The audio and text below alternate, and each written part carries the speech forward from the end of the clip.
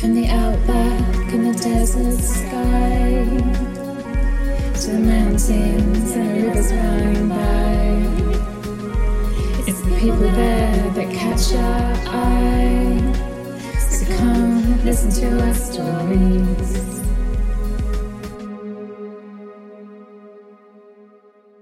Hello friends, welcome back to another episode of the Into the Wee Hours podcast. This is episode 49 and I am your host, Sarah Pendergrass. In today's episode, I chat to Rhianna Knight, the founder of Amble Outdoors. She's dialing in from Melbourne on Wurundjeri country. This one is full of a lot of laughter and also some fantastic knowledge sharing from Rhianna on what it takes to build an outdoor apparel brand with women and sustainability at its heart. Before I begin, I would like to acknowledge the traditional custodians of the land on which I'm recording, the land of the Gubbi Gubbi people. I recognise their continued connection to the land and waters of this beautiful place, and I acknowledge they never ceded sovereignty.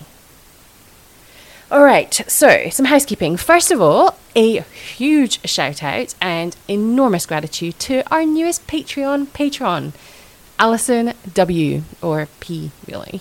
Alison, thank you so much for your support. I really can't convey the little leap in my heart when I see a new patron come on board and show their support.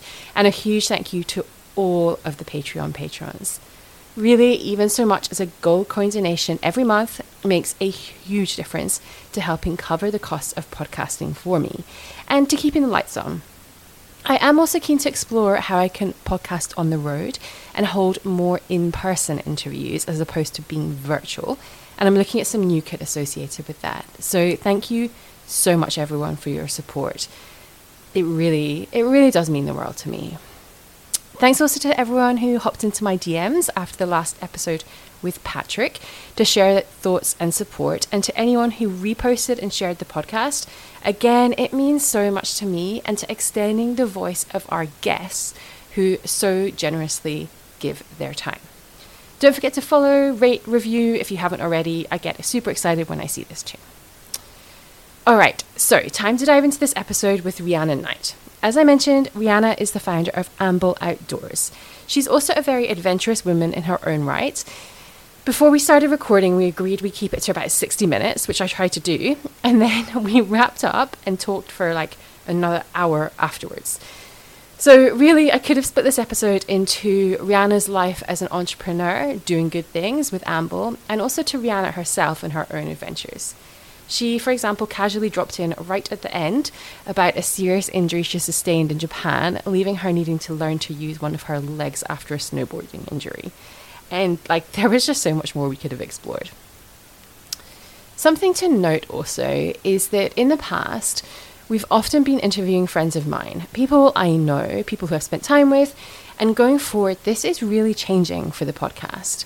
The next lot of conversations I'll be releasing will be with people who I have never ever spoken to, probably beyond Instagram DMs. And I keep thinking about how weird it is holding a conversation with someone for the very first time, only to record it and then share it with the world. I mean, it's kind of a cool process, but also slightly strange. And I actually obviously can't vouch for the values and opinions of people I've never met.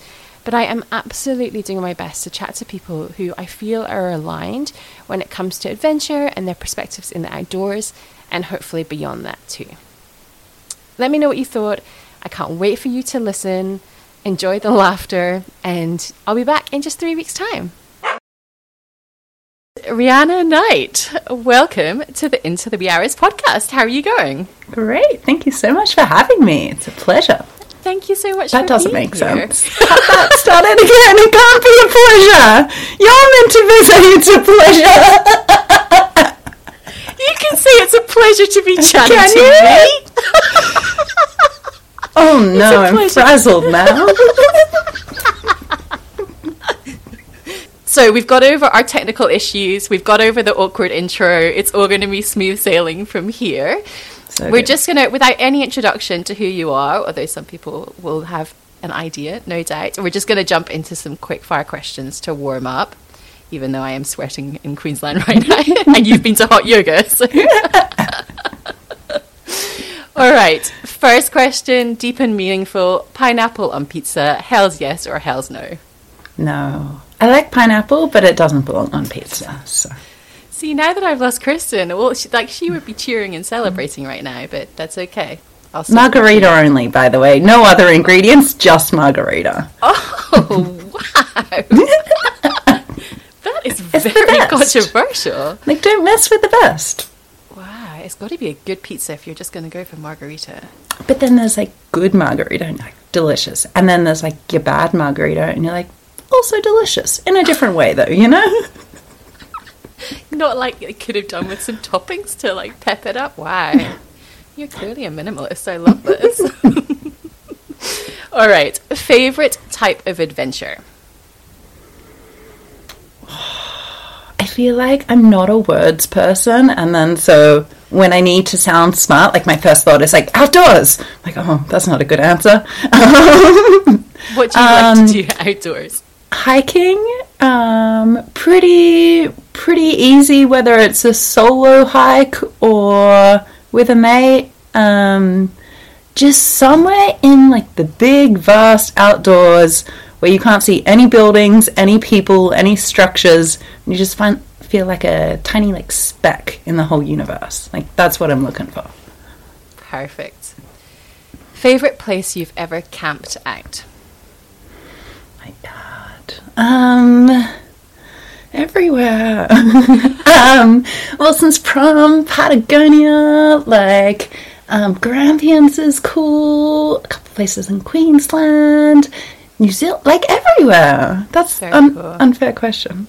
Well, I love how you just casually jumped from Wilson's Prom being local to Patagonia. Like, they're both good places. Everyone should go.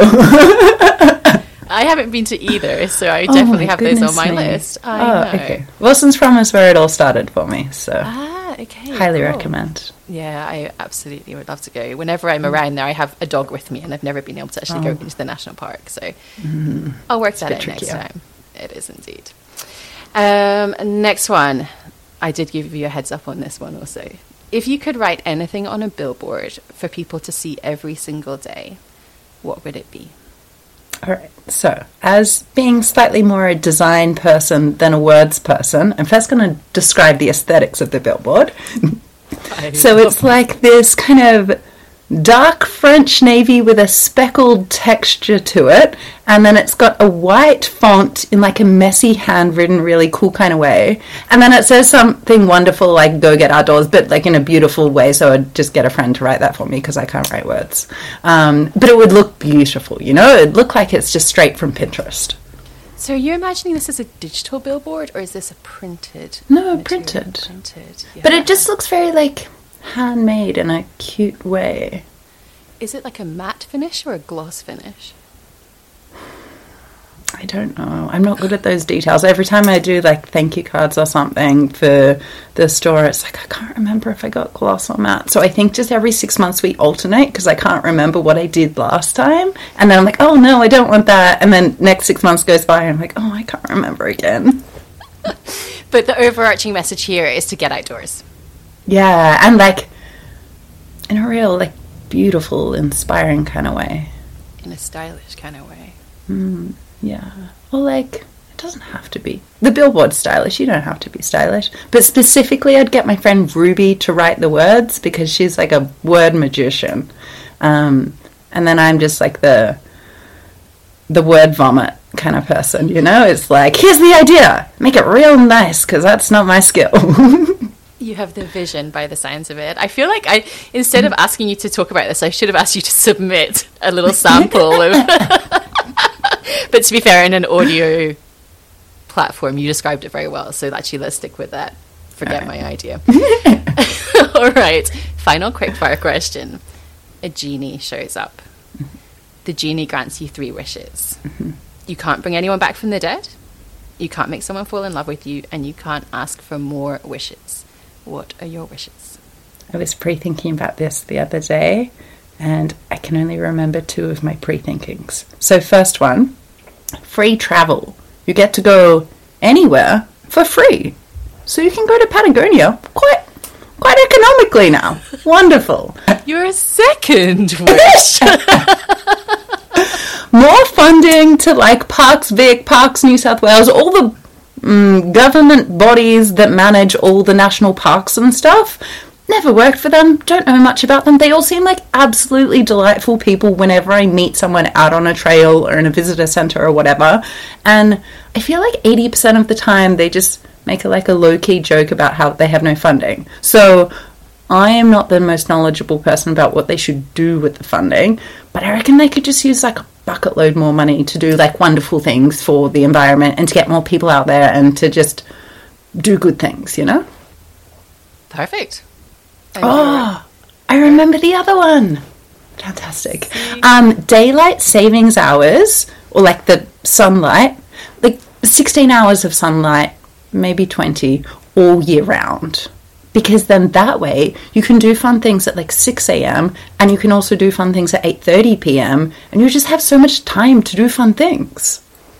It is true. And It do you know wouldn't that's... work with like the planets and stuff, but I ignore mean, that. well, yeah, but we're going to have free travel, so, I mean, true. maybe you could move... I don't know. I love this, and having lived in the north of Scotland, where in summer you have so much daylight, and on a Friday night after work, I still had so much time to get into the hills, because I was like, it's going to be light. Absolutely. Not the same in winter, but... Oh, gosh, no. Yeah, I it's like love 4 this. p.m. It's starting to get dark and you're like, well, I'm definitely not going to go do anything now. And so then you only have like 6 months where you're like super motivated. Indeed. Perfect. I love your wishes. Thank you. May you grant them? I mean, there's no promises, all right? But Okay, try your best. yeah, I'll do my best. That's the first time I've been asked that. Oh, God. I hope people aren't expecting that, because I am under-delivering. That lightweight water, it's not happened. I'm sorry. Ooh, that's a good one. I know. That's one of my favourites. That was from Rob Saunders. Nailed it, Amazing. imagine. I know. All right, you made it through the quickfire, and we're still connected, so that is great. All right, in season 1 of the podcast, now we would jump typically into the origin story. However, before we do that, it would be great to have a snapshot of where you are now. Do you want to share with me a typical day, if that exists, in the life of Rhianna? A bit more bogan. It's Rhianna. However, I'll tell you about an ideal day. I wouldn't say I'm particularly successful at it. So then maybe I'll go with this is what I'm aiming for, and then, you know, this is what actually happens. So ideally, I'm waking up... I moved house recently, so this actually changes the whole ideal day, because then I was like, I want to go to yoga at 6:30 in the morning, but I don't want to have to get up in the hour of 5 something to get to yoga. So just ignore that. Ideally go to yoga in the morning, and then come into the office. I'd kind of like to be here about 8:15. Get stuck into like something that is big and important and needs doing and priority task, rather than just like wasting time on all the other little things that pop up.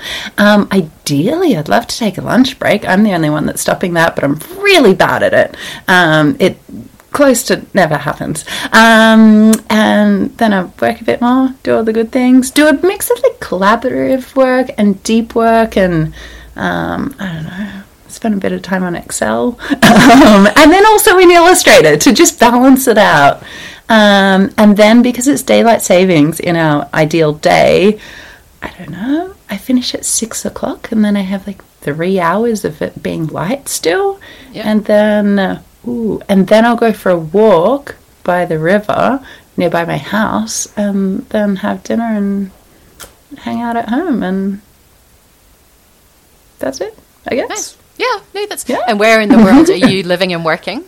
I am on Wurundjeri country, so I work in Richmond and I live in Warrandyte in Melbourne. Beautiful. Thank you for that. Awesome. All right, and so how did you get there? Tell us a little bit about your origin story. I'm sorry, I should have brought like a pencil and paper and you could have drawn it out and I could have narrated it. But instead, if you don't mind using words, tell us a little bit about you. Damn podcast with these words. So, how far back shall we go? grew up like going camping and doing those kind of outdoorsy things with my family. Would always go down to Wilson's Prom in Victoria. I think it's at the southernmost tip of the mainland, every January for a week. I think pretty much since I was like 5 years old or so, and then that kept going until I was about 20 or so. So really fond memories of this beautiful national park. That turns out that national park actually inspired like the national parks like service kind of being created within Australia. I read this recently, and so then a bunch of people a whole long time ago were like, oh wow, this place is real pretty, we should protect it. And then they started protecting a whole bunch of parks. I'm like, ooh, it is a good place. But went camping down at Wilson's Prom, and always knew that I wanted to work within like fashion and apparel, but I didn't quite know in what capacity. Like I remember starting uni and thinking, I want to work in dresses, because dresses are so boring, aside from the hemlines, you know, like that would be the whole thing. I'd have crazy hemlines, so just like, you know, crooked and I don't even know what. Terrible idea, hate it now. But by the time I did my uni course, by the end of it, I was like, actually, I'm a lot more interested in functionality within apparel. I don't actually care about dresses in any capacity anymore, but that's all right. And so then finished uni, and then I was emailing pretty much all the snowboarding companies that exist in Australia. So I started with Burton. I was like, hey, can you guys give me an internship? They're like, no. I'm like, please. And they're like, no. And then I like asked them way more. I'm like, oh, my friend actually lives kind of near your office in Sydney, and I'll just fly up there and it'll be so good. And they're like, go away. Like, they didn't, but you know, eventually I got the hint and I was like, fine, I'll find someone else. So essentially repeated that process with any company that did snow kind of things that I could think of, and landed myself an internship at a like local independent brand. That was just a phenomenal experience. So by the time I graduated uni, then, is that what it's even called? Graduated? Yeah. Who knows? Sounds a bit funny. Anyway, easily distractible. Graduated uni, had this incredible opportunity. So if you look at kind of classmates, a really, really good job would be if you are something like a Target or a Country Road and your responsibilities were within trim. So you're thinking like the little buttons and the care labels, and it was only like trims within, I don't know, sportswear or men's suiting, or just a niche of a niche kind of thing, versus I had the opportunity to essentially manage entire design and production. I had the opportunity to travel overseas to visit manufacturers.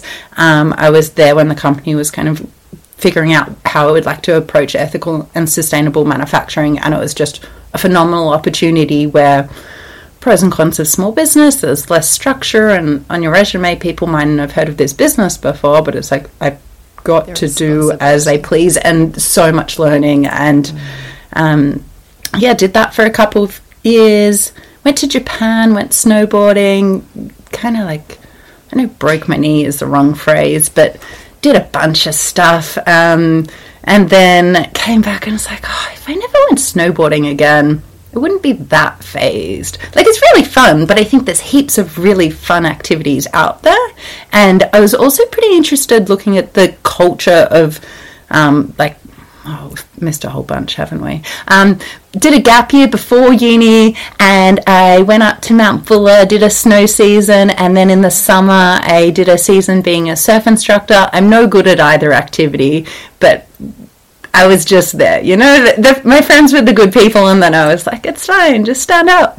But then, why was I saying this? Getting into snowboarding, surfing. Yes, thank you. I've got culture. The memory of a goldfish. And so then looking at these like incredible like communities and cultures that are focused around one particular activity or a location that offers various activities, I'm like, I don't think that this exists, or I don't feel catered to or included within the outdoors industry. So mixing up my timelines a bit, when I was working in retail, early 20s, I'd like go for a hike, and then I'd go and work and sell pretty dresses and that kind of thing. And then little bit later on, I'd like go for a hike during the day, then I'd go to a nightclub at night. I'm like, this just feels like slightly different worlds. And then eventually went on a trip to Patagonia, and I just felt so silly by the clothes that I was wearing. It's like, this is the most beautiful place I have ever been to, and I had to go to a bunch of stores, buy a bunch of technical clothes that were like waterproof or windproof or good for multi-day hikes and that kind of thing.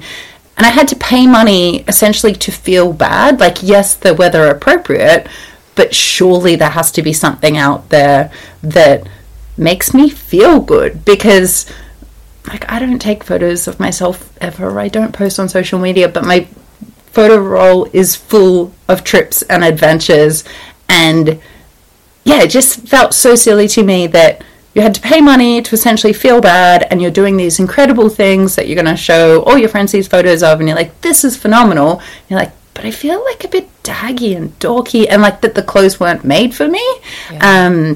Obviously, there's Patagonia, which is the best company in the world, but even them, within a couple of their product lines, I feel like they're not really catering to perhaps a younger female audience within their cuts, within the colorways, within a couple of styles. They're incredible, but even a company of that size still has a couple of niches that I think could improve significantly. And so then I had this apparel background. I'd been to uni and studied, so I understood garment construction and sizing and grading, and if you make a sample in one size and then you have a bunch of other sizes, you need to figure out, does it get 2 centimeters bigger on the shoulder or just over the bust and the hips and those kind of things. So I had the technical understanding, and then I'd had this phenomenal job opportunity where I could essentially like create something from a spec sheet, which is like a drawing with a bunch of details on it, through to a sample, through to bulk production.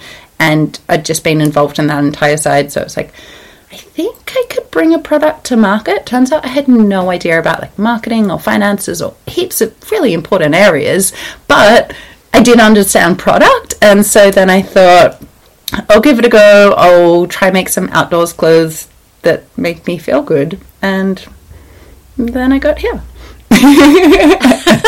And where is here in that regard? Still trying to do that, you know. So I am probably about 5.5 years in now.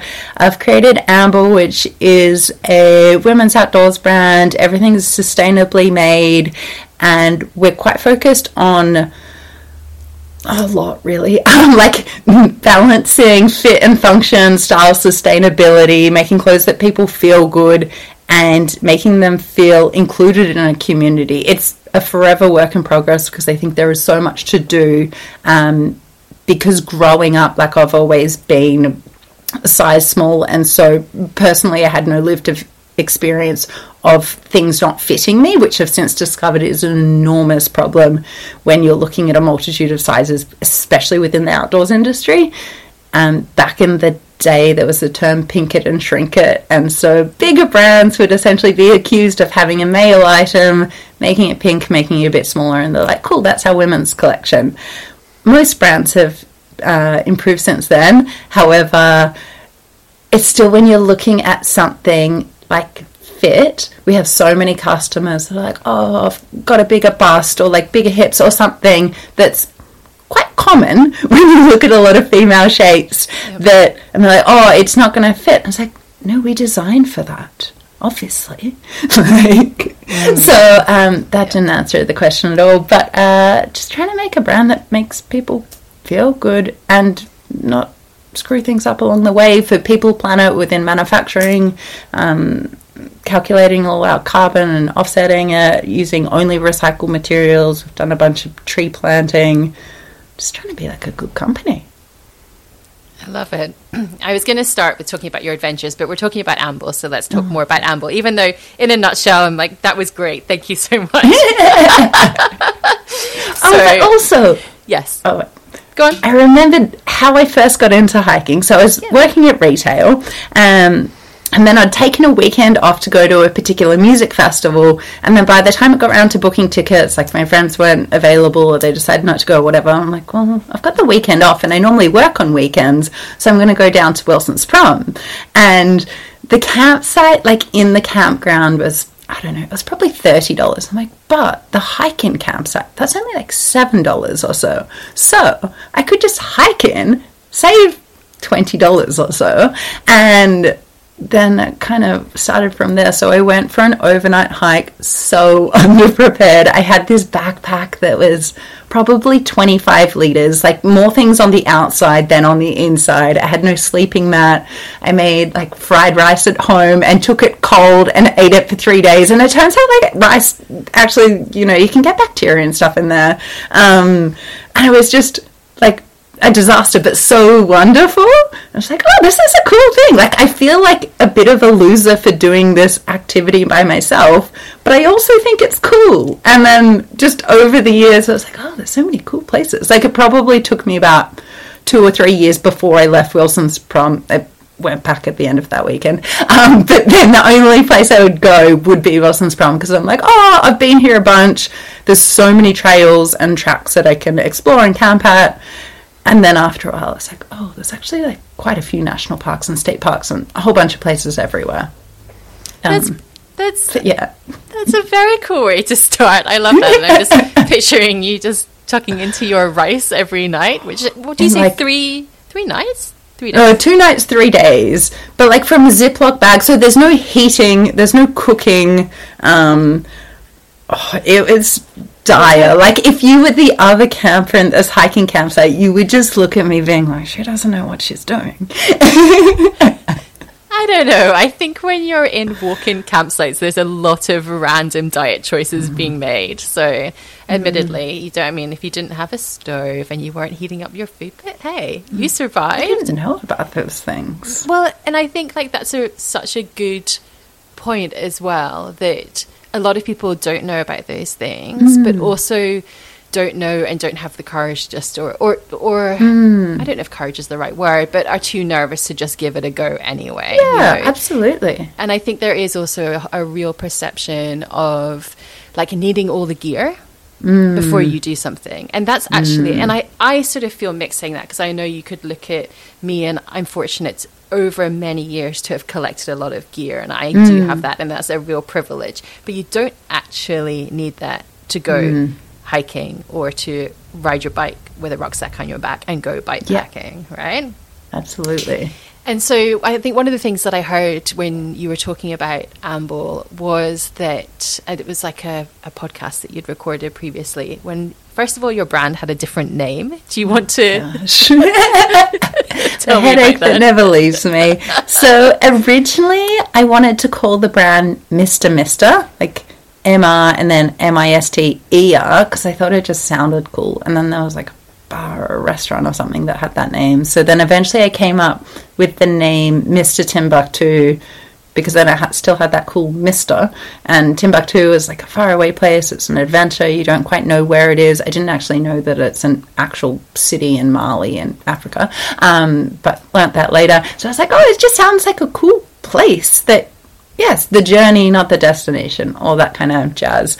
And then after a couple years, I just kept getting questions being like, so do you make male clothing? I was like, no, it's just called Mr. And I was like, oh, all right. So I changed it to Team, and then that was going well, because I really liked with Team, there's like, it's a team effort in terms of sustainability and also, I don't know, just sharing knowledge with the outdoors and that kind of thing. But then I got an email from a company and they're like, hey, we're going to sue you. I'm like, oh no. So then I had to change the name and went through a process, came up with Amble, which I think has a lot more longevity in it. So overall, great process. Annoying process, however, great outcome, because I love what Amble represents in terms of we want to encourage everybody to get outdoors. We don't mind what activity you do, we don't mind what pace you go, we don't mind why you're out there. It's just like getting people out there to feel good whether that's fast or slow or big things or little things.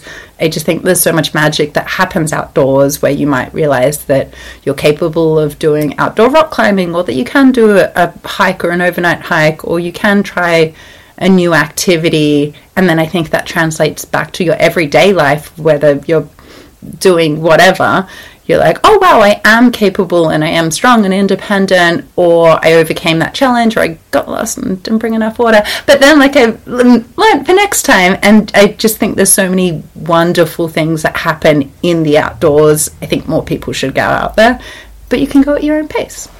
Yeah, I haven't heard you talk about that reason behind like the brand name, but I absolutely love it for that reason too, that I feel like that's conveyed really strongly through all your channels as well. And I also think there's something interesting in the like adventure space where our language is quite like masculine a lot of the time, like we're conquering stuff, or we're crushing things, or we're peak like performance. Right? How fast can you go? Like, just here's a bunch of like jargon thrown at people, and then of course they don't feel included, because you're going to feel a bit silly if you don't know what the words mean, and you have to Google every second thing. So it makes sense. Yeah, no. So I love that inclusivity, and just the fact that you could be walking your dog around the block, or you could also be in technical apparel climbing a mountain, but totally there is that element of easy for me to say, inclusivity. And also it is interesting that you had Mr. in the title, because I have to say I was like, it's quite masculine, like it makes me think maybe, so I just thought it was cool. Like I've always kind of thought men's clothing is just cooler than women's. I think depending on your sense of style and aesthetic, it's like shirts are cool, you know, like frilly things, they're not for me. We used to love a lot more like feminine kind of design within apparel, but then over the years, as I guess I found my own personal sense of style and who I'd like to look like and present to the world, it's like it's not that anymore. I think so many people do it wonderfully, but I'm like, that doesn't feel authentically like me. And so then even now, like walking into definitely outdoor shops, but also just general shops, like men's stuff is just cool because there's less going on. It's a lot more simple. There's not too many details for myself personally. I'm like, it's just like a nice silhouette, or like nice construction, or the focus is on the material, or just focusing on the little things. Yeah, I absolutely agree. And it's funny how we've been, I mean, it's not funny, it's the patriarchy, but we've been so conditioned to have, you know, like men's clothing and women's clothing. And even like I know an experience of a girlfriend who was shopping for a puffer jacket, like an outdoors puffer jacket for a snow season, and they were in the men's department and like the men's jacket, and the shop assistant is like, oh no, we have that in the women's version. And it's no. But I like this, why does it have to be the men's one?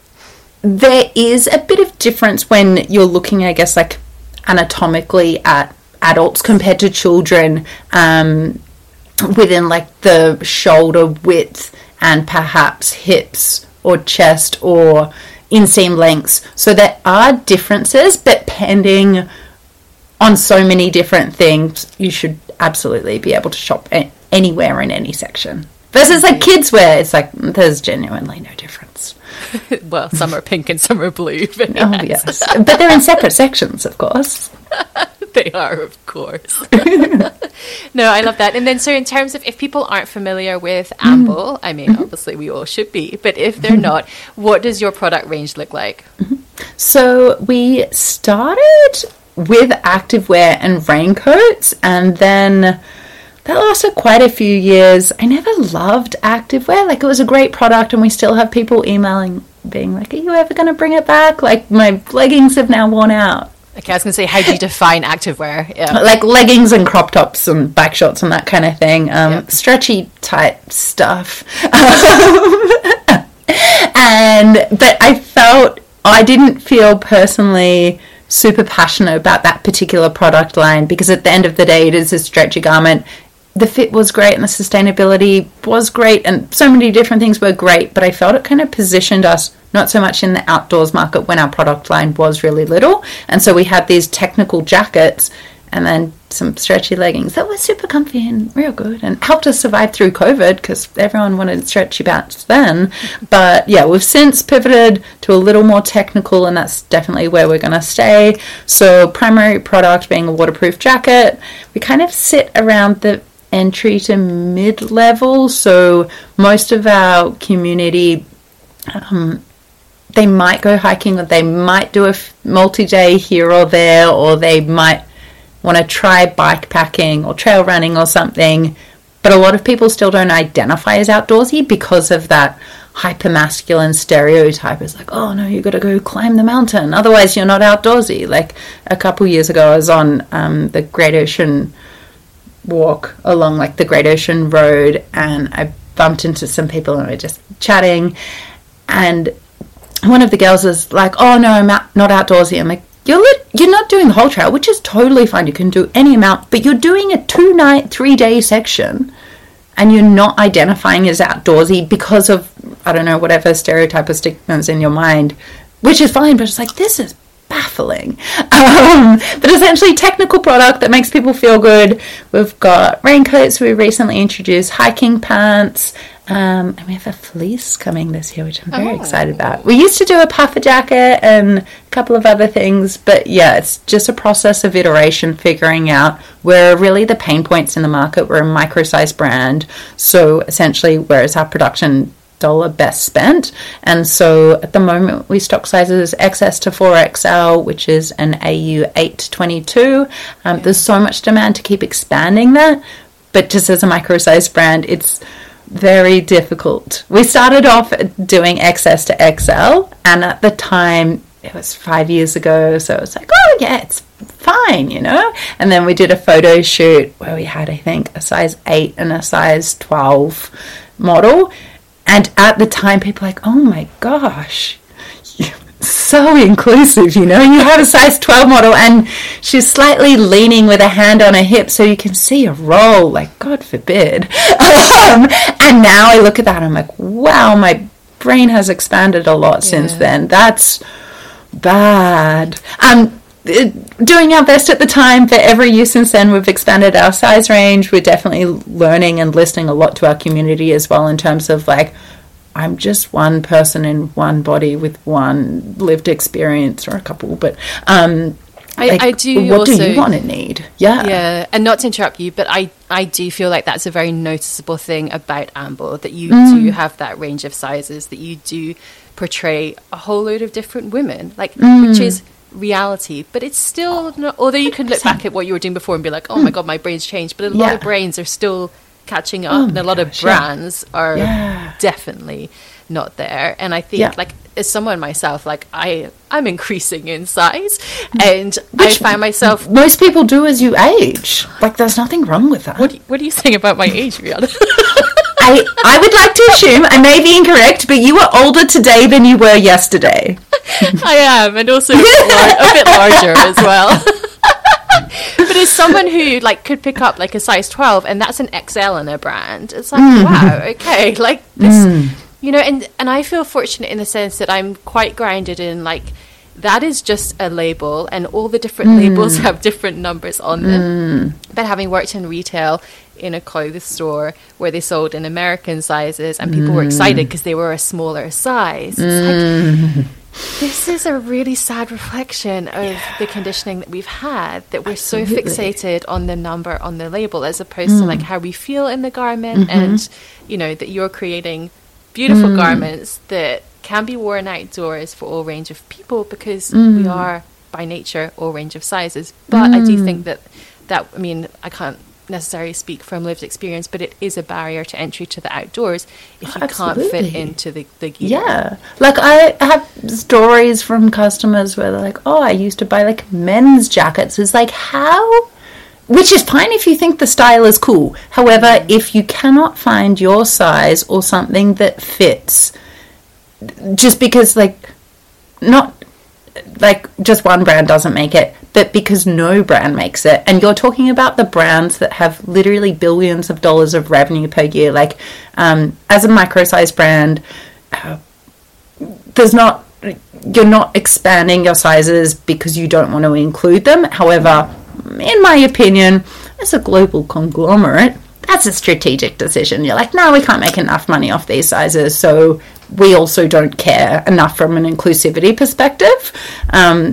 Like, that would just be awful. It's like, oh, cool, I want to go do X activity. It's like, there's nothing that fits you. Or you can buy the men's and the sleeves are going to be enormous. Or just like... the proportions are all off. Yeah, no, like, absolutely. awful.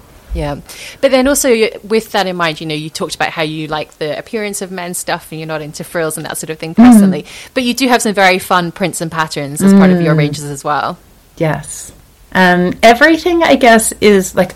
I'm terribly indecisive, and so just naturally I try and get a lot of feedback from a lot of people because I'm like, I don't know, like, they're both cool. And so then we definitely did a lot of this at the start, and we still try to do it as much of it as we can now, but it's just like getting people's opinions, because ultimately I'm one person and I'm not going to buy every single jacket.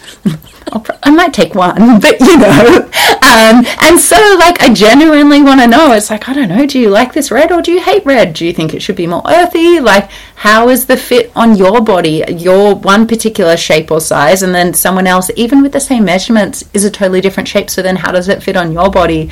And just getting, like, crowdsourced feedback about what do you want from us, because we're here for the people. And so if we don't make things that you love, then you won't come back to us, and then we'll cease to exist. So from a values perspective, it makes sense to kind of care what people think, but also from a financial and strategic perspective, in my opinion, it's like, it makes so much sense. Yeah. Like, but, No, absolutely. Yeah. Each to their own. And I'm not going to hold it against you that you're not going to buy one of every jacket, because as sustainability goes, it's probably not the best decision. I'd never use them. That's like a lifetime of jacket in one colour, in all of the sizes. Yeah. You do have some your eucalyptus green. I was like, well, that looks beautiful. It's a lovely See, one. that one for me is just, it reminds me a little bit too much of my primary school uniform. So 95% of people are like, this is the most beautiful green I've ever seen. Like, it's right shade of emerald and it's just delightful. And me, I'm like, I like it, but I just see a little bit of the primary school jumper in there. And I guess with that in mind, you have a background in fashion design. Are you designing the range? Yeah, so we do a couple of artist collaborations, which we're definitely starting to work with more print designers as well. So I think I'm entering like print retirement, which is a good thing because that's not where my skill set or passion is. But yeah, from a like garment and fit and sizing and grading perspective, that's all on me. And then over the years I've definitely done quite a few patterns, but starting to work more and more with artists, which is wonderful because that's where their brain is permanently, and you just get such cooler stuff. And then you get to work with people and collaborate. And then we've done a few collaborations with Indigenous artists as well, and everyone loves those. And there's a little sneak peek in the background of one coming this winter. But yeah, it's just way more fun. Yeah, I love that. And then so I guess in terms of, inclusivity and values and sustainability has many pillars to it. But from the environmental side of things, would you like to talk a little bit about that? Yeah. If you're ever going to start a brand, or even if you're not, just read the Patagonia book, Let My People Go Surfing. It's wonderful. That is covers everything you need to know. But essentially, I think about sustainability, especially from an environmental perspective, as holistically as I can. So that includes the people that make our clothes, the fabrics that they work with, right down to the raw fiber. You're thinking about supply chain, how are you shipping your goods, like what freight is being used, how are you packaging your goods, like what's the lifespan of the product, how just every single thing that you can think of and 10 times more. It's like, what is the best case scenario? And also then what is actually feasible and viable to a business of this size right now. So when we first started, we were using a 50% recycled raincoat material. We then semi-quickly went up to 100% recycled. We've changed our DWR coating, which essentially is like the spray thingy that you put on the outside of a jacket to help the water bead up. We've changed that to a C0 PFC-free DWR, which is a lot of jargon, apologies, but it's very good in comparison to the very, very bad options. that are really bad for the environment in terms of the chemicals that stay in rivers and stuff just literally forever. And so, yeah, it's thinking about like the garment itself, every single little thing that you're putting in. Recently, perhaps a year ago, we changed all of our tags, like the little cardboard hangy things where it has the barcode and that on, and then also like at the back of your neck where it says the brand name or the care label. We've changed all of those to be recycled as well. So then as we slowly grow, then for me, it's a continual process of iteration. It's like, cool, what can we do now? And there's always a wish list of wonderful things that we'd love to do, like B Corp. That's probably like another 12 to 18 months away, just in terms of like resources that it's just not viable right now. Yeah. But it's everything. But I think the thing that most people get excited about, and I think why we've had a bit of attention as a brand, is from using recycled fabrics. So everything, actually we've got some organic cotton, but the vast majority of our product line is made from a recycled polyester, which is made from post-consumer PET bottles. So kind of think about your water bottles or soft drink bottles. And so then we work with a really incredible recycling plant and also fabric mill in Taiwan who does all the collection and recycling and makes it into a yarn and then a fabric, and you wouldn't know by the time like all the processing has been done that it's a recycled fabric. And so it's so much better for the environment, because what I think a lot of people don't understand is so much within clothing manufacturing, because it is complicated and you just haven't been exposed to it, but kind of thinking like along the lines of like, where does your food come from? It's like, where do your clothes come from? What are they made of? What conditions were they made in? And those kind of things. So a lot of people don't realize that you've got your like natural materials like your cotton and silk and hemp and linen and those kind of things, and then you've got your synthetic fibers, which you need from a technical perspective. So then essentially historically all of those are made from oil, and so people don't think, oh cool, I'm wearing my jacket that's made from oil. It's like, that's actually what it is. Yeah, incredible. And do you think, I mean, you're obviously incredibly knowledgeable in this space, and I imagine always learning as well. Do you feel like you have a conscious consumer? Not someone who, like, there's a whole lot of greenwashing that's gone on with sustainability. There's also fast fashion as a huge movement that, you know, the lure of a $5 garment that you wear once and whatever is huge in certain spaces, unfortunately. But do you feel like you have a conscious consumer? Do you feel like you're educating people? Like, how does that dynamic feel to you? I think everything is a range, and so we definitely have some people that will email to be like, hey, I know you've got all this information about your supply chain and fabrics and factories and all those things on your website, but can you tell me more about this? And it's like, I love getting those, because I'm like, absolutely, like, here's a bunch of stuff that is just too many words to fit on the website. And then we have other people who don't even know that we use recycled fabrics. They're just like, that's a fun pattern and that makes me feel good. So, and then you've got the entire spectrum in between.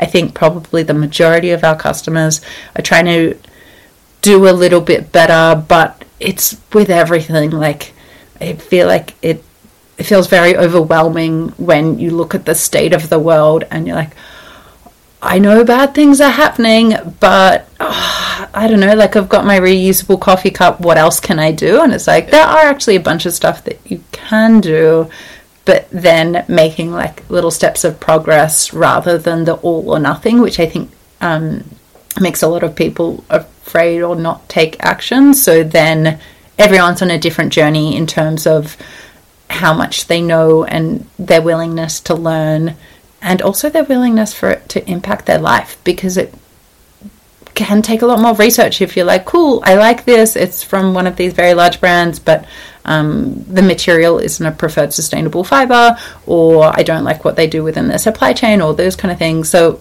it is an inconvenience. I personally definitely think it's an inconvenience worth taking, but how do we as a brand make it as little of an inconvenience as possible to shop a better product? And so I guess with that in mind, recognizing that there are a lot of people out there who want to make good choices, but like you say, it can be overwhelming, and there can be like a paralysis in that, or kind of like a fatalism, like, oh, I'm not going to make a difference. If you had like a simple piece of advice, bearing in mind we have lots of people listening who buy gear, whether it be to go on a rainy dog walk or to go up a mountain, is there any like simple piece of advice that you could distill down when they're making those choices around purchasing outdoor gear, for example?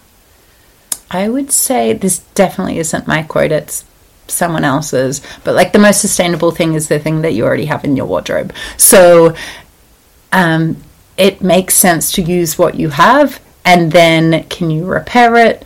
Can you sell it to someone else if you're like, oh cool, I've bought the intro thing, love this activity, going to do some more of it, this actually isn't technical enough, can you gift that to someone else, can you sell it? And then can you buy something secondhand to get into the next thing? If that is an option, then have a look at, like, I guess, at kind of companies that you're supporting.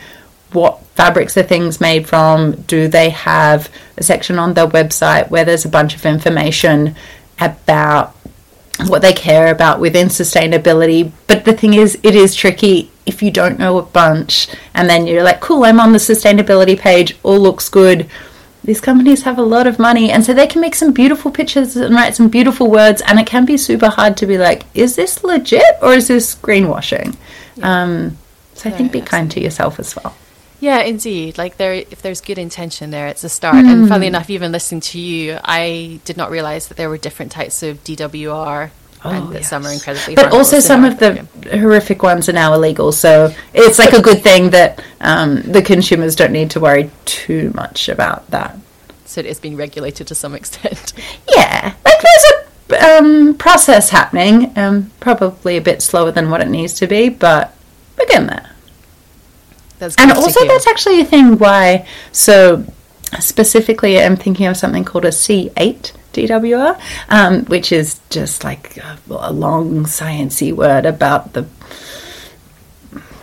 carbon bits within the chemical, and I don't fully understand it, but it's a very long word. Essentially, that one is illegal now, and so if people are like, oh, I bought a raincoat like in the 80s or 90s and it lasted 30 years, it's like, yeah, because it used really bad chemicals that actually are illegal now. So whatever you're purchasing now isn't likely to last 30 years without a bit of love. You probably will need to reapply a DWR. So C6 DWR is also better in performance than the C0. However, from an environmental perspective, for both the people that make your clothes and also the environment, all brands are picking a C0 DWR. So it's not as effective, but then when you look at the compromise, the win that you're making from an environmental perspective, it's like without a question you pick C0. Yeah, okay, it's good to know. And still super waterproof. And this is the challenge in this. I love this. I just had a whole education on waterproofing stuff. And of course, this is a challenge you face in this space. There's always going to be a trade-off. You know, you've talked about it as a micro brand, the good stuff you're doing, but of course you cannot cater for absolutely everyone as well. 100%. All right, so I am conscious of your time, but I would like to talk a little bit more like about your own personal relationship with adventure and the outdoors. I loved your description of just wanting to be somewhere where you feel tiny and there are no buildings. What is it really about that, and where are the places you've been in the world where you felt that? Like, it sounds like a simplicity. I might be projecting that, but that joy. As in, why do I like to get outdoors? Or I guess, why do you like to get outdoors, and where have you felt that real sense of being at home in that outdoor environment? I think to me it does feel like home. Like my home is I just made an assumption there. But at the same time, I kind of love the super idealist thing of like, you don't need possessions, you can just like live in nature. And I think it's just, everything is so much more simple, and I think just bare bones in the best way. Like, you are so grateful to make your coffee in the morning because you're like, I had to like pull out the jet boil and then light it, and then I hope it wasn't too windy, and then it takes a couple of minutes, and you can't just flick the switch on the electricity. It's like, you don't have electricity. And then, I don't know, I feel like you just feel alive. And so, yeah, I feel like remembering growing up, or more so early 20s when I went to Wilson's Prom. I'm like, I feel like I can breathe again. Like, it's just, this is a more authentic version of myself. I don't care about the silly Instagram things or just, you know, whatever drama is happening in that particular age of life. It's like, it doesn't matter. Like, this makes me feel good. It's very good for my brain. I know I'll be a much nicer person when I come back. And it's just a good time, you know? And, like, nothing matters, you know? Like, okay, I retract that. Safety is very important. Don't light fires where you shouldn't. Bring, like, a space blanket, bring a first aid kit, know how to treat a snake bite, like, bring enough water, do all of the good things. But, like, if you forget a fork, you've got a stick, you know? Same as a hairbrush. Like, sticks are great for everything. Like, it's just a good time. I think it's that coming back to the basics and just realizing an appreciation for that simplicity. I think that sounds very relatable. And you said, like, in your 20s, it was good to, like, get away and be off grid. But I'm pretty sure, because you and I had an exchange where it took me about 10 years to arrange a print for you, and you're probably celebrating your 20th wedding anniversary by the time it arrived. But you had said that you were, like, off grid hiking over Christmas or New Year. What were you up to then? Do you want to tell us about that? 2 week period. Went up to Mount Kosciuszko and did the main range loop with my husband, which I feel like it's just such a weird word, but anyway. How long have you been married? About a year and a half now. And yeah, I don't know, I just don't relate to the word husband. I much prefer partner. Something about the S and the B and the Z sound. You said you're not about words, but there you go. No, I've got X though, you know. I'm like, just that Z sound really gets me. However, went with my husband, partner, man, and we went hiking around Kosciuszko, and it was so beautiful. I think especially, like, the previous hike that I'd done was the Grampians Peaks Trail in Victoria, and so that's like a real meaty hike. It's 160k or so, and I'd advise against this. However, I was like, I wonder how fast I can do it. I'm not fast, but I am stubborn or determined or tenacious or whatever word you want to pick, but it's just like, I wonder how quick I can do it. I'm not really looking to enjoy it. Like, I'm sure I will enjoy it, but the goal is how fast can I do it. And then for Kosciuszko, it's like, not how slow can we do it, but essentially it's like a 22k loop or so, and it's like, a lot of people do that in one day, a lot of other people do it in 2 days, and it's like, let's do it in 3 days. So it's just a totally different vibe, and it was so lovely and just so cool to see, like, another part of Australia. So I had a great time. Wow, I love the contrast of this. No, that's so cool to hear that you have. So when you did Grampian Peaks Trail, you were like, because what is it, 100? It's like 100. It's 160. However, somehow I tracked 180 kilometers. I didn't do any side trips, so I'm highly confused. But I'm sticking by that 180 because I earned those kilometers. And how many days was that across? I think I did it in 8, but they recommend 13. Because the thing is, the kilometers, depending on your experience with hiking and activities outdoors, it doesn't sound that bad, but it's just the elevation. It's a real killer. And also there's a lot of, like, ungraded trail and like, beautiful, but it's a tough one. It looks, I mean, I was actually invited to join for just a section of it over Christmas, and I couldn't go, unfortunately, but my friends who did go were posting it. There's some technical stuff on that trail for sure, and I know friends that have just run it as well as part of the race.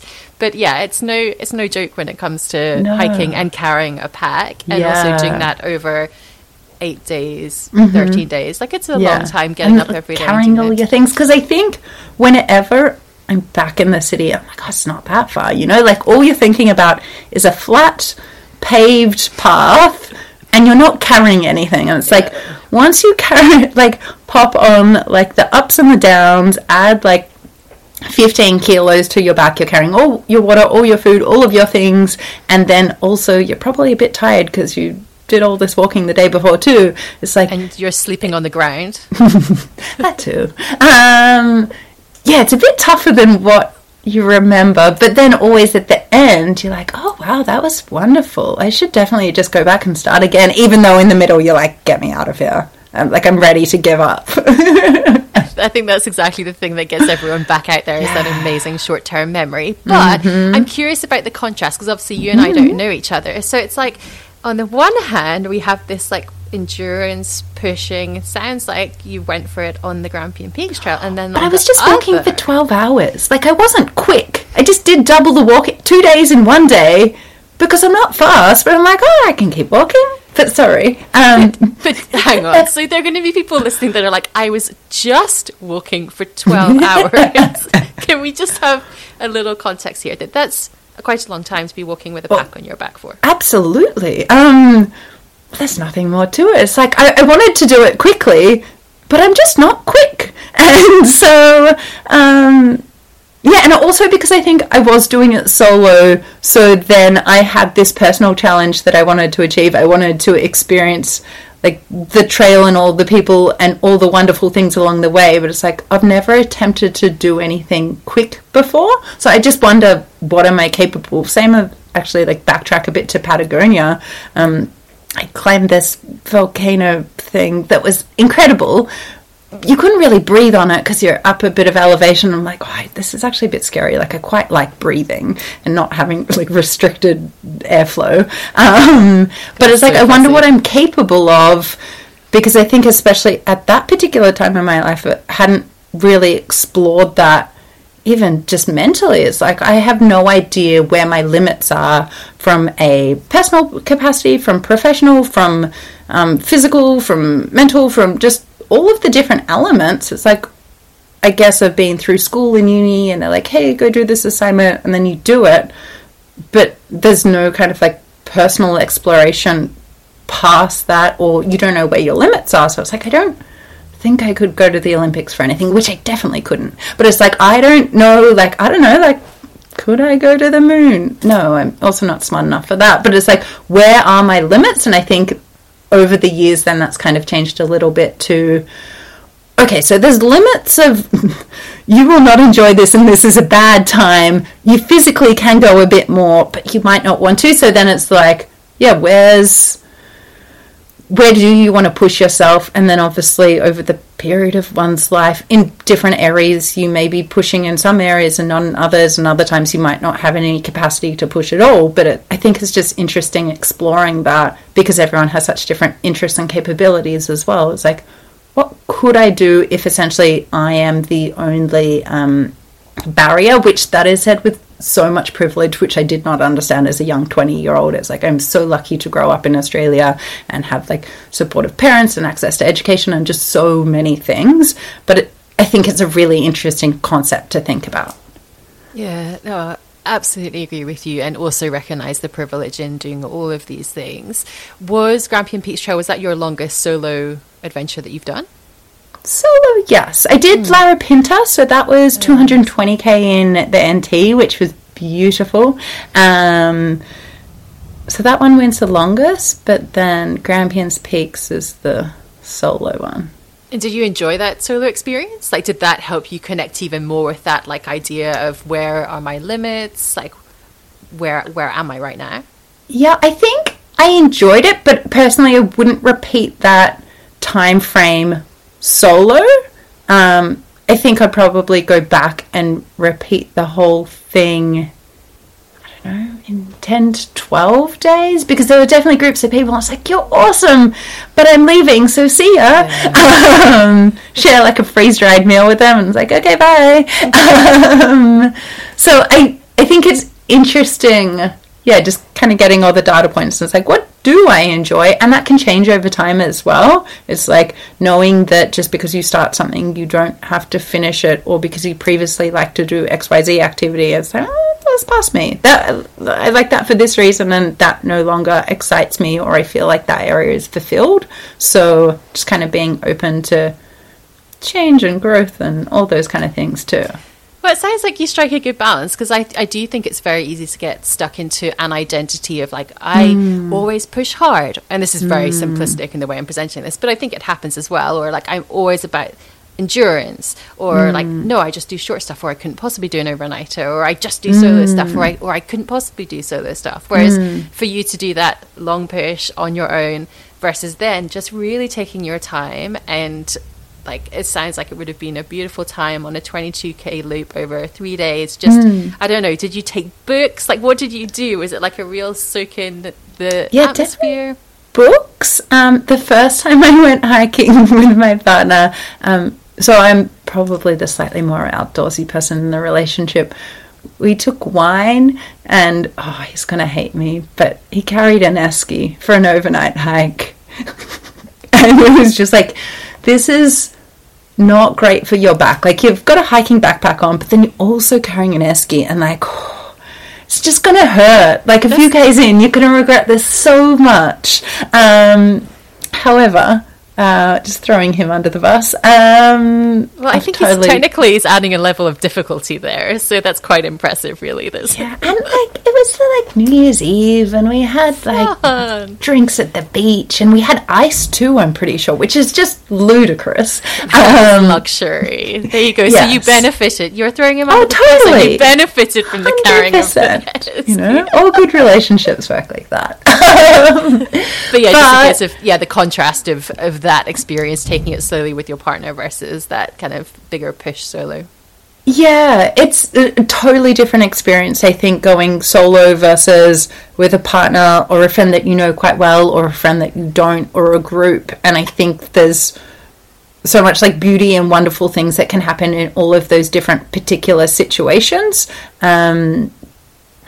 It's just like, what do you want? Like, I think, I don't know, some people can't identify what they feel like doing or watching or what would make them happy, and I feel like perhaps over the years I'm like, oh no, I know what I want to do, so I just want to go and do it. So maybe this one I do want to be stubborn, and it's like, no, I want to see how fast I can do it. Someone can come if they want, but like, it's my walk, and I'm going to be stopping where I want to. And then other times, like, absolutely not. No, like, that's not a team player, enjoyable group kind of thing. And so you're like, cool, what does the group want to do? Let's do this. And then perhaps, the focus is on like a shared experience as opposed to a particular personal goal. Yeah, absolutely. And I think probably the possible success of that is setting expectations at the start as well, right? And having those 100%. Conversations, as opposed to like, why is Rhianna running off without us? No, I'm the one just like, there's no running happening. It's like, how come she's stopped with 200 meters in? I'm like, oh, there's a really cool worm. It's so big. Like, it's triple the length of a regular worm. And then people are like, come on. I'm like, but it's so cool. And then, so for the year ahead, do you have any, I mean, you've obviously just been on this great adventure, but do you have any other hikes or outdoor adventures planned?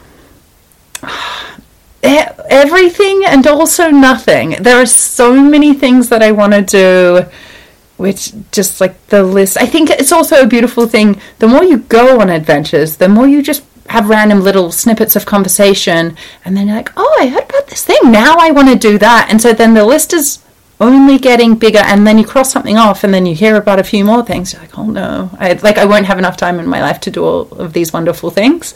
But nothing specific for this year. I want to do a bit more hiking in New Zealand. My sister's moved there, and nice. So that's a nice excuse to jump on a plane. I want to see more of everything, but I haven't picked anything in particular. So Easter might be a nice time to do a little bit, because I also then personally struggle in between, like, I guess I have the absolute luxury of having flexibility with my work, given I am my own employer. So I can be a lot more flexible in terms of time off, but then also I want to build something wonderful, and depending on your goals, like, that doesn't happen if you're never in the office. I mean, it would be wonderful. That could be a genie wish. Oh no, but then I'd also feel bad. I'm like, I don't want to have like people working and like I'm not helping. This is true. And I did notice you're hiring for a couple of positions as well, so you're expanding this year by the looks of it, which is exciting. Yes, very exciting. I think also it's been so interesting, kind of looking at personal growth and the journey and business from literally nothing in the corner of my bedroom to a crowdfunding campaign to getting to X size to Y size, and then thinking about a challenge such as like management. It's like there is so much to learn, and I'm absolutely fascinated by it. It's like this is so interesting, and I'd still like to think for the most part I am the biggest barrier that there is. So then if there's a challenge, then either I need to figure a way around it, or that's the ceiling to some extent. But there's just so much to learn, which is wonderful. Yeah, and indeed. Terrifying. You clearly have that real creative entrepreneurial spirit. There's a reason you are where you are. You've used the word barrier twice, but I think I can see how many opportunities you create as well. And it is very inspiring to see, both like from the sense of the vision you have for your brand, but the way you're leading it, the community. We haven't even talked about the community, like hikes and the stuff that you're doing with that as well. There's just so many ways that you're touching on women in the outdoors in such a positive way. It's very, very cool to see. And I'm very excited to see where Amble, sticking with the name, continues to Well, we go. have our trademarks in Australia and the US now, so Fantastic. It's Amble. That's it. It's no more scary legal emails. fair. Look, there are so many things that we could have chatted about. I am very conscious of your time. It is the evening. Like, if I was in Melbourne right now, it would be 5 minutes until my bedtime. So before we wrap up with a couple of final questions, is there anything that you would like to share that we haven't touched on, Rhianna? Just everyone should go outside a bit more. No, I think there's so much to talk about, but I just think there's so much magic that happens in being open to new experiences, meeting new people, going new places, and just so much magic that's still out there. So yeah, go outside. It's real good. So with that in mind, can you tell us about something you're grateful for? Oh my gosh. I think so. When I went to Japan and just royally stuffed up my knee, that was one of the best lessons I've ever had in life. So I did my ACL, my MCL. I got rid of a lot of my like meniscus. I had severe like joint effusion. Basically, the physio was like, you had a really bad car crash, but just in one of your knees, and there was no cars involved, and you know, it's just a bit of snowboarding. And I didn't have to learn how to walk again, but one of my legs worked and the other one did not. And so I think going through that process of, I'm currently standing on the side of the road, I am at a pedestrian crossing, and there is a car like 300 meters away, and like, I don't think this car is going to hit me, but I also don't feel super confident in terms of crossing the road. But like, just that opened my eyes up to so much within the world, in terms of I am so grateful for my body and for so many elements. It's like, and everyone has different capabilities and abilities and different desire to do particular things, but I think it's just, there is so much that so many people wouldn't ever consider that you're just so lucky to have. But that, it's also easy to forget that. Everything's easier said than done. So you're like, oh, like I want all these things. And you're like, no, like back to basics, you know. Here's some like beautiful, wonderful things.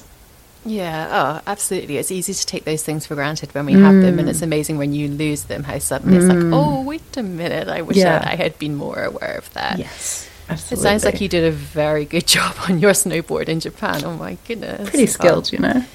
I'm glad got to fly business class on the way back, you know.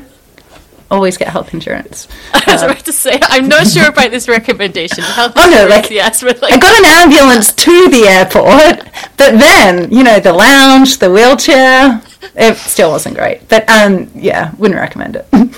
I like how you definitely see the bright side of things. And also, I'm very pleased that you're out hiking and able to move and crossing that road. So thank you for sharing that with us. It's been such a pleasure to talk to you. Like I say, there's so many things that I could dive into, but we'll keep it to this timing. If people want to find you online, I know you said you're sort of private social and you don't like photos of yourself, which is another discussion that we'll come back to another day. But where is the best place to find you or Amble online? Amble.outdoors on Instagram, ambleoutdoors.com.au for our website. Best way to get in touch with me is hello@ambleoutdoors.com.au. My inbox is disgusting, and that's something I need to improve on. And yeah, but the internet, just have a little Google, we'll be there.